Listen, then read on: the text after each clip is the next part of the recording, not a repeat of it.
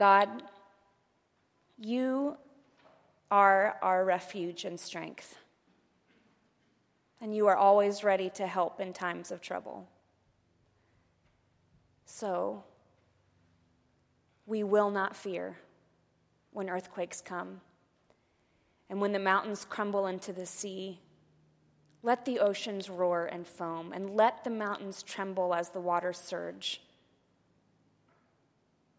Because a river brings joy to the city of our God, the sacred home of the Most High.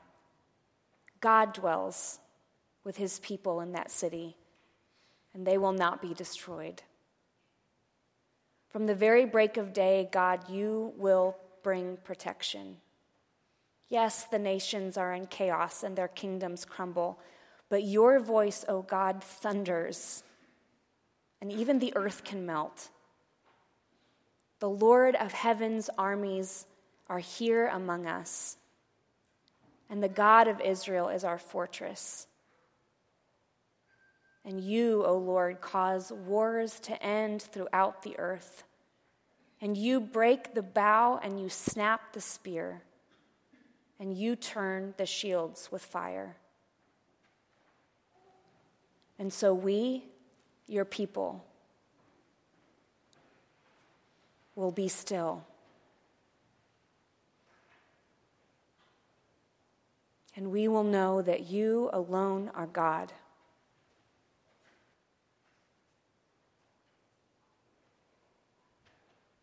May you be honored, O God, by every nation. Will you be honored throughout the world? And may you remind us that the Lord of heaven's armies, maker and sustainer of all creation, you, O God, are even here among us. You are our fortress. We ask that these ancient words would take up new meaning and space in our hearts and minds tonight, Lord God. We ask that we, as people who have been invited to live this way of Jesus, as we gather, as we listen, as we pray, as we watch for you, we ask that you would not hide from us. In fact, we ask that you would make yourself known in the ways that we need you the most. And we pray together as we survey the vast many things that are not right in our communities and in our homes and in our nation and in our world. We pray, Jesus, as you have taught us to pray, and we ask that your kingdom would come. Your kingdom that is just and whole and pure and good and holy. Would your kingdom come, and would your will be done on earth as it is in heaven. And we, the people of 8th Street Church of the Nazarene, ask that that prayer would begin to be answered in us, even tonight. And this is what we ask. In the name and spirit of Jesus Christ, our Lord. Amen. I want to invite you to turn your Bibles to the book of Ephesians, if you would, Paul's letter to the Ephesians. Throughout the season of Lent and now into the season of Easter, we have been walking through Ephesians. We did so with intention as we came into this new place that we call our home, the 8th Street Church. I have some friends who have Bibles, and we'd love to lend you a Bible. If you don't have a Bible for this evening, you can just raise your hand. Somebody will bring you a Bible. I'm going to be reading out of the New Living Translation. If you don't own a Bible or you don't own this translation, we give this to you as a gift. Just take it home with you and read it all the time. Ephesians chapter 6, starting with verse 18, and I want to invite you to stand as we honor the reading of God's Word together.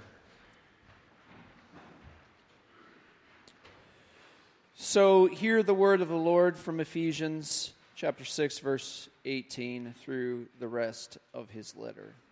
Pray in the Spirit at all times and on every occasion.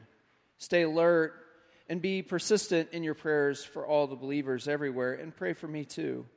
Ask God to give me the right words so that I can boldly explain God's mysterious plan, that the good news is for Jews and Gentiles alike. I am in chains now, still preaching this message as God's ambassador, so pray that I would keep on speaking boldly for him as I should. To bring you up to date, Tychicus will give you a full report about what I am doing and how I'm getting along. He's a beloved brother and faithful helper in the Lord's work.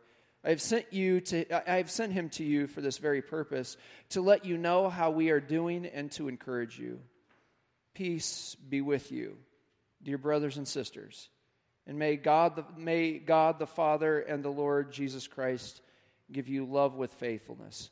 May God's grace be eternally upon all who love our Lord Jesus Christ. This is the word of God for the people of God. And let us say together, thanks be to God. You can be seated. One of the things that we know about Paul was that he was a church planner. For the last number of months, we have been going through this letter because we, my friends, are a new church. So these last words that Paul gives to First Church in Ephesus are really important words. We have been journeying through this letter together, and we have been shaped by this letter, and this letter has been extremely important to us. And when we come to these last words, we might find that they aren't important to us. But these last words, as I told you in the call to worship, are called words of benediction. They have a personal touch that both recap all that's happened from his very first verse of the very first chapter all the way until their future. Now, if we're not careful and we're reading Ephesians, we can blow right by these last words. We're at the end of Ephesians. We've gotten into the new building. Everything is wonderful. The stained glass looks nice. Soon the sod will come in. We know we're coming to the end of this thing. Over the last few weeks, we've come together to celebrate and to worship with our joys and our hopes, our struggles and our baggage. And our purpose for gathering every single week has been to hear good news in the midst of all of that.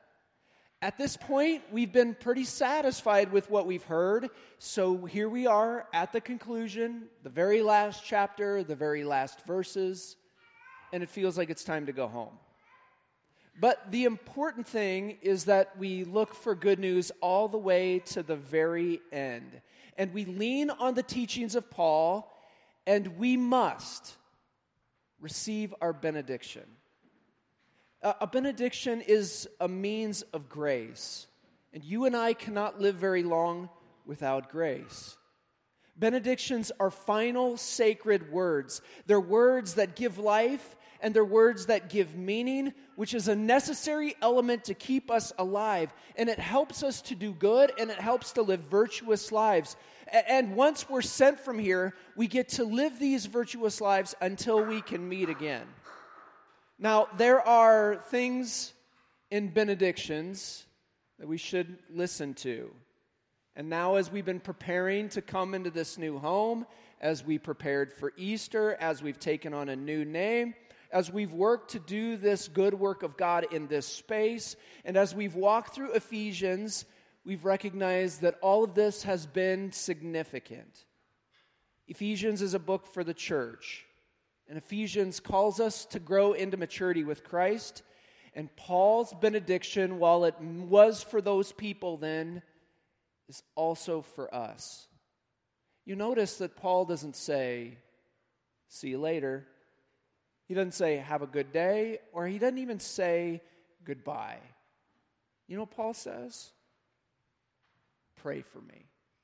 Now, some of you remember that before we even started this church, we met in different places of the city for prayer, and on several occasions, we met here in the unremodeled 8th Street Church. At other times, we met at City Pres Church, and still others we met in homes.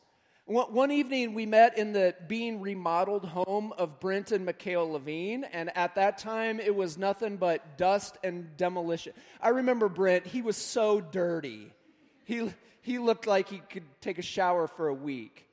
I remember that night, we talked about some of the things that we hoped, and I remember in that house, it smelled like a church basement.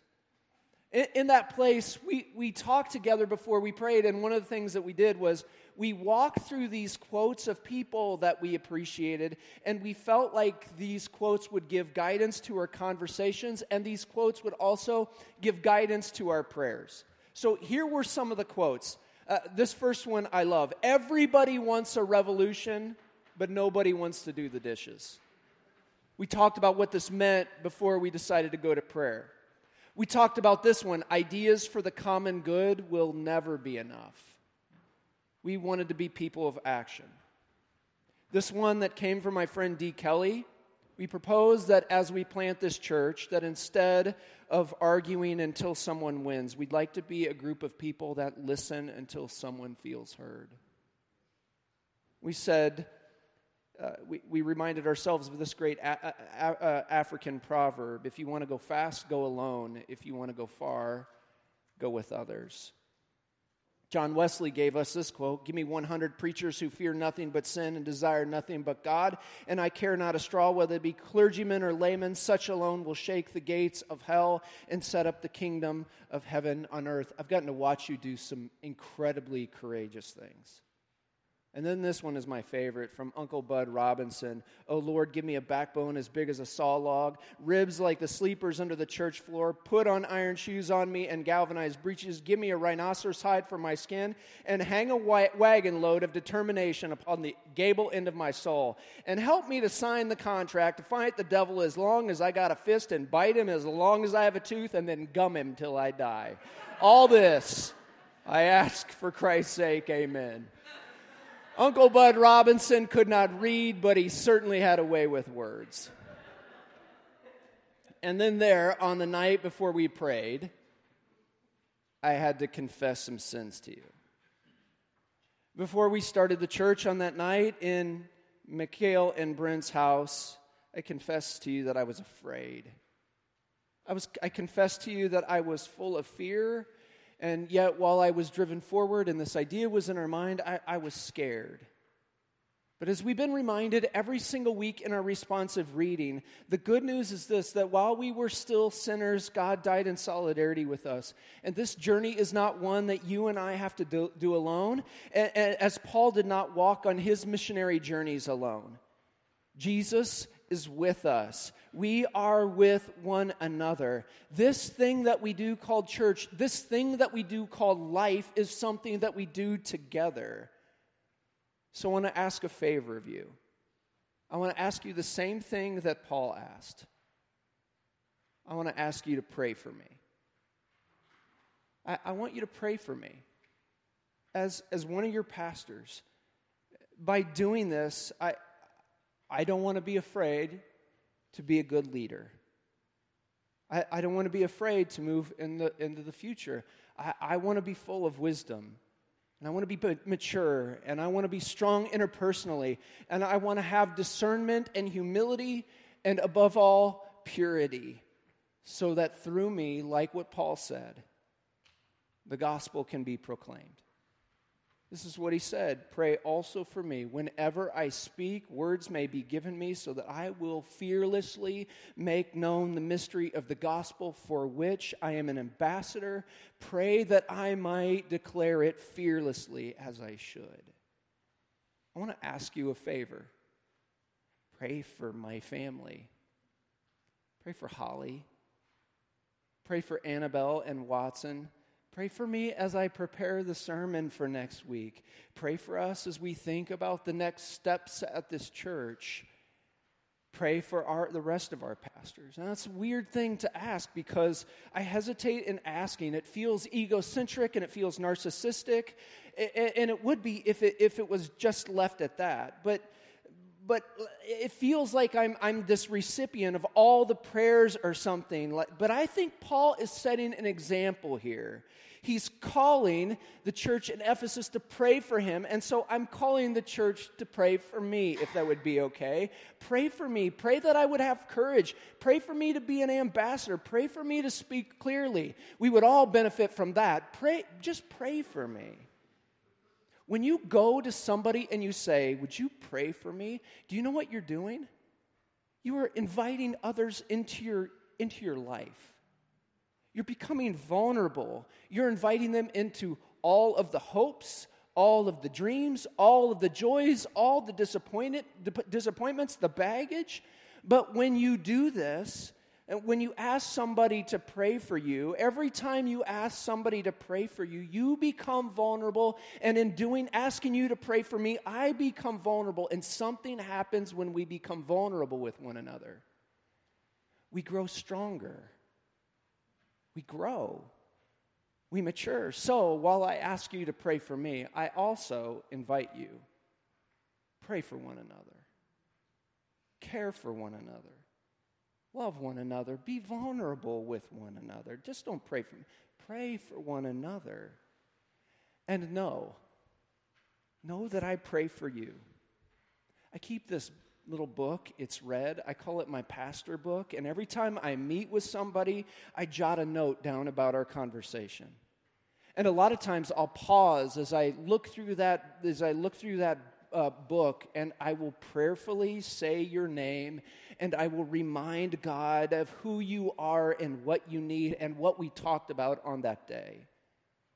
I've been praying for you since before I knew you, and I have been praying this benediction, Paul's benediction, for you. So that's the first thing he says, is pray for me. The second thing he says is, I send Tychicus, my friend, my good friend, and he will tell you what I'm doing and how things are going with me. He's certainly a dependable servant of the master, and I've sent him not only to tell you about what's happening with me, but to cheer you on in your faith. Now, for 6 chapters, Paul has been scribbling down the joy that comes in being invited into a relationship with this mysterious triune God. And over the last couple of years, we've been able to see the love of this triune God lived out in real time. We've seen it in one another, and we've seen it as we've moved into this church building. A couple things have happened. We've been welcomed as a new family. We are a new community, and the practices that we've been embodying have changed us. Think about the last couple of years. We have new friendship. God has created this place where we can let our souls out, because as my friend Barry Brown says, souls are shy. You and I are connected in new ways. And Paul says, I send you Tychicus. Now, that seems like a strange thing to us, but how does Paul saying that he'll send Tychicus remind us that we are now newly connected?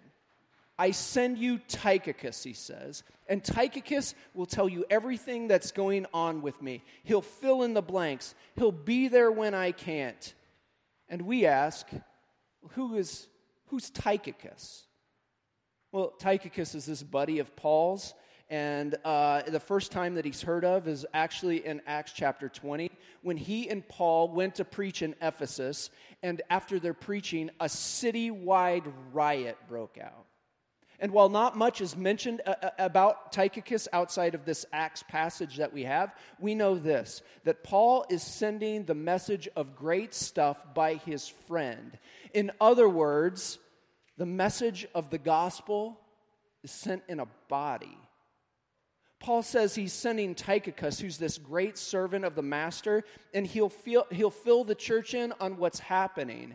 Genuine Christian community is about bodies.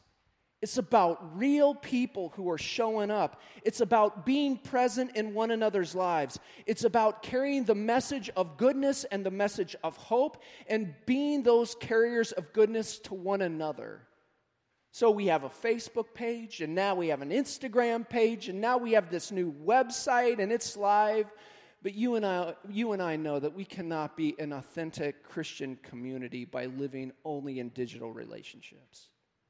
We can't have real relationships by texting or emailing or even phone calls. We are people with bodies. and we show up. We're present. We do this thing together. And it evokes the question, what was Tychicus when he came, when he showed up? What was he going to talk about that wasn't mentioned in Paul's letter? Well, what are the things that you talk about when you get together? Sometimes we think that the church is about songs and sacraments and Bible studies and prayer meetings and mission statements and minutes. The church is a body. It's a group of real-life people that show up, beings with bodies that are just trying to figure out how to make it on this journey. And when we come together and we talk together, we are the ones who are filling in the blanks. Our conversations and the time we have together and the things we talk about what's going on in our own lives are filling in the blanks. We are a community, so we talk about our families. We are a body, so we laugh a lot. We are friends, so from time to time we can be vulnerable with one another and cry. The church is not just about liturgy and lectures or classes and readings. The church is also about meals together, and knowing people's names, and frequenting favorite establishments, and unrolling sod, and planting trees, and coming together for weddings, and making small talk, and giving birth, and grieving during the times of death. Church really isn't churchy. Church is lifey. And Tychicus was present. He had a body. He was real life. And he carried a message of goodness in his body to a group of people that Paul loved. It was a message from his friend. The other thing that Paul says is this. It's one of the last statements he makes. He says, "And I say to you tonight, peace, my brothers and sisters." Peace. I hope for the peace of God. I wish for the peace of the Almighty to land upon you. Paul is this Jewish Pharisee, and he understands benediction. And through Tychicus, he pronounces benediction on his friends in Ephesus. Peace. Jesus prayed, and Mikhail just prayed a few minutes ago, "May your kingdom come." And Paul prays peace. In other words, may all that is God's and the fullness of his kingdom be made realized and be made known and now in you. The Hebrews had a word for this. They called shalom. And shalom is what we hope for and live into. Brueggemann says this: shalom is the biblical vision of one community embracing all creation. It is living into and participating in love, loyalty, truth, grace, salvation, justice, blessing, and righteousness. To say peace to someone or to say shalom to someone has power. It's calling real life people, it's calling into real life people well-being that exists in a world that has threats. From sword and drought, from wild animals. It is a well-being of a material, physical, historical kind. Not a pie in the sky kind of well-being, but a salvation in the midst of trees and crops and enemies. In the very places where people have to cope with anxiety and struggle for survival and deal with temptation. It is a well-being that Paul is extending of a very personal kind. And it's for everyone. It's for young and old. It's for rich and poor. It's for powerful and dependent. And Paul knows that a benediction doesn't mean, "Hey, we'll see ya," or "goodbye." He knows something sacred happens in a benediction. Benediction means that we value our time together, that we value the persons that we're with, the friendships that are formed, the opportunity to pray for one another, and we value that others pray for us. Benediction is this great gift of blessing. Implied in a benediction is the hope that soon we will be together again. But if we can't, there are some things that I need to say and some things that you need to hear so that we both can be reminded of who we are and who our God is. And it is a reminder that we're all in this together. You know, the shalom that we hope for ourselves, for one another, for our world, for those we love, and for even our enemies is realized in the person of Jesus of Nazareth. And he gave us this gift. He gave us the gift, the invitation to join his family, the gift to be included, the gift to experience a saving work toward which this benediction points us. And here we are invited to his table, where it is where we become family. At this table, we stand before all of God's blessings, and together we receive the gift of life. If we want to receive it, it's offered to us. Shalom comes only in the inclusive, embracing community that excludes no one. And as Jesus has been the very best neighbor to us, we get to have the blessing to be very good neighbors to one another. We get to invite people to be good neighbors. So Jesus called his 12 disciples around the table, and he offered them friendship, and he offered them his forgiveness. He offered them shalom. And he asked them that night to pray for him. And we know that he prayed for them. And then he gave his friends this benediction: love one another. So at dinner, he took the bread and he gave thanks. And then he broke it and he said, "This is my body, my friends, which is broken for you. And whenever you eat it, I want you to remember me." And in the same way, after supper, he took the cup and he held it up and he said, "This cup is the new covenant in my blood. And whenever you drink this, I want you to do so in affectionate remembrance of me." It is here where we are invited into this community. It is here where we are reminded that we get to pray for one another. It is here where we are reminded that he showed up, and now we get to show up for one another. It is here where we receive a great benediction until we see him again. This is Jesus' table, and all who are open to this work of God in Christ are welcome. And Jesus' table is a declaration that Christ has died, Christ has risen, and there will be a day when you see him again. So I want to invite you to this table. And I want to let you know that we want no barriers. Our bread is gluten-free. Our wine is non-alcoholic.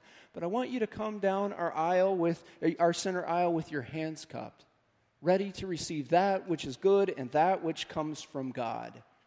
Shalom. We do not take communion here. We receive it because it is a gift. So I want you to allow one of my friends to serve you. Listen to what they have to say. Dip the bread into the cup and be grateful. If for any reason you cannot come down our aisle and you need assistance, please just wave to Justin over here, and he would be glad to bring the elements to you and serve you. My friends, brothers and sisters, my family, the ones who I meet at this table every single week, the ones who I've called to pray for me, know that I pray for you. And together, we get to live this way of shalom by simply coming, by simply showing up. I invite you to this table whenever you are ready to come.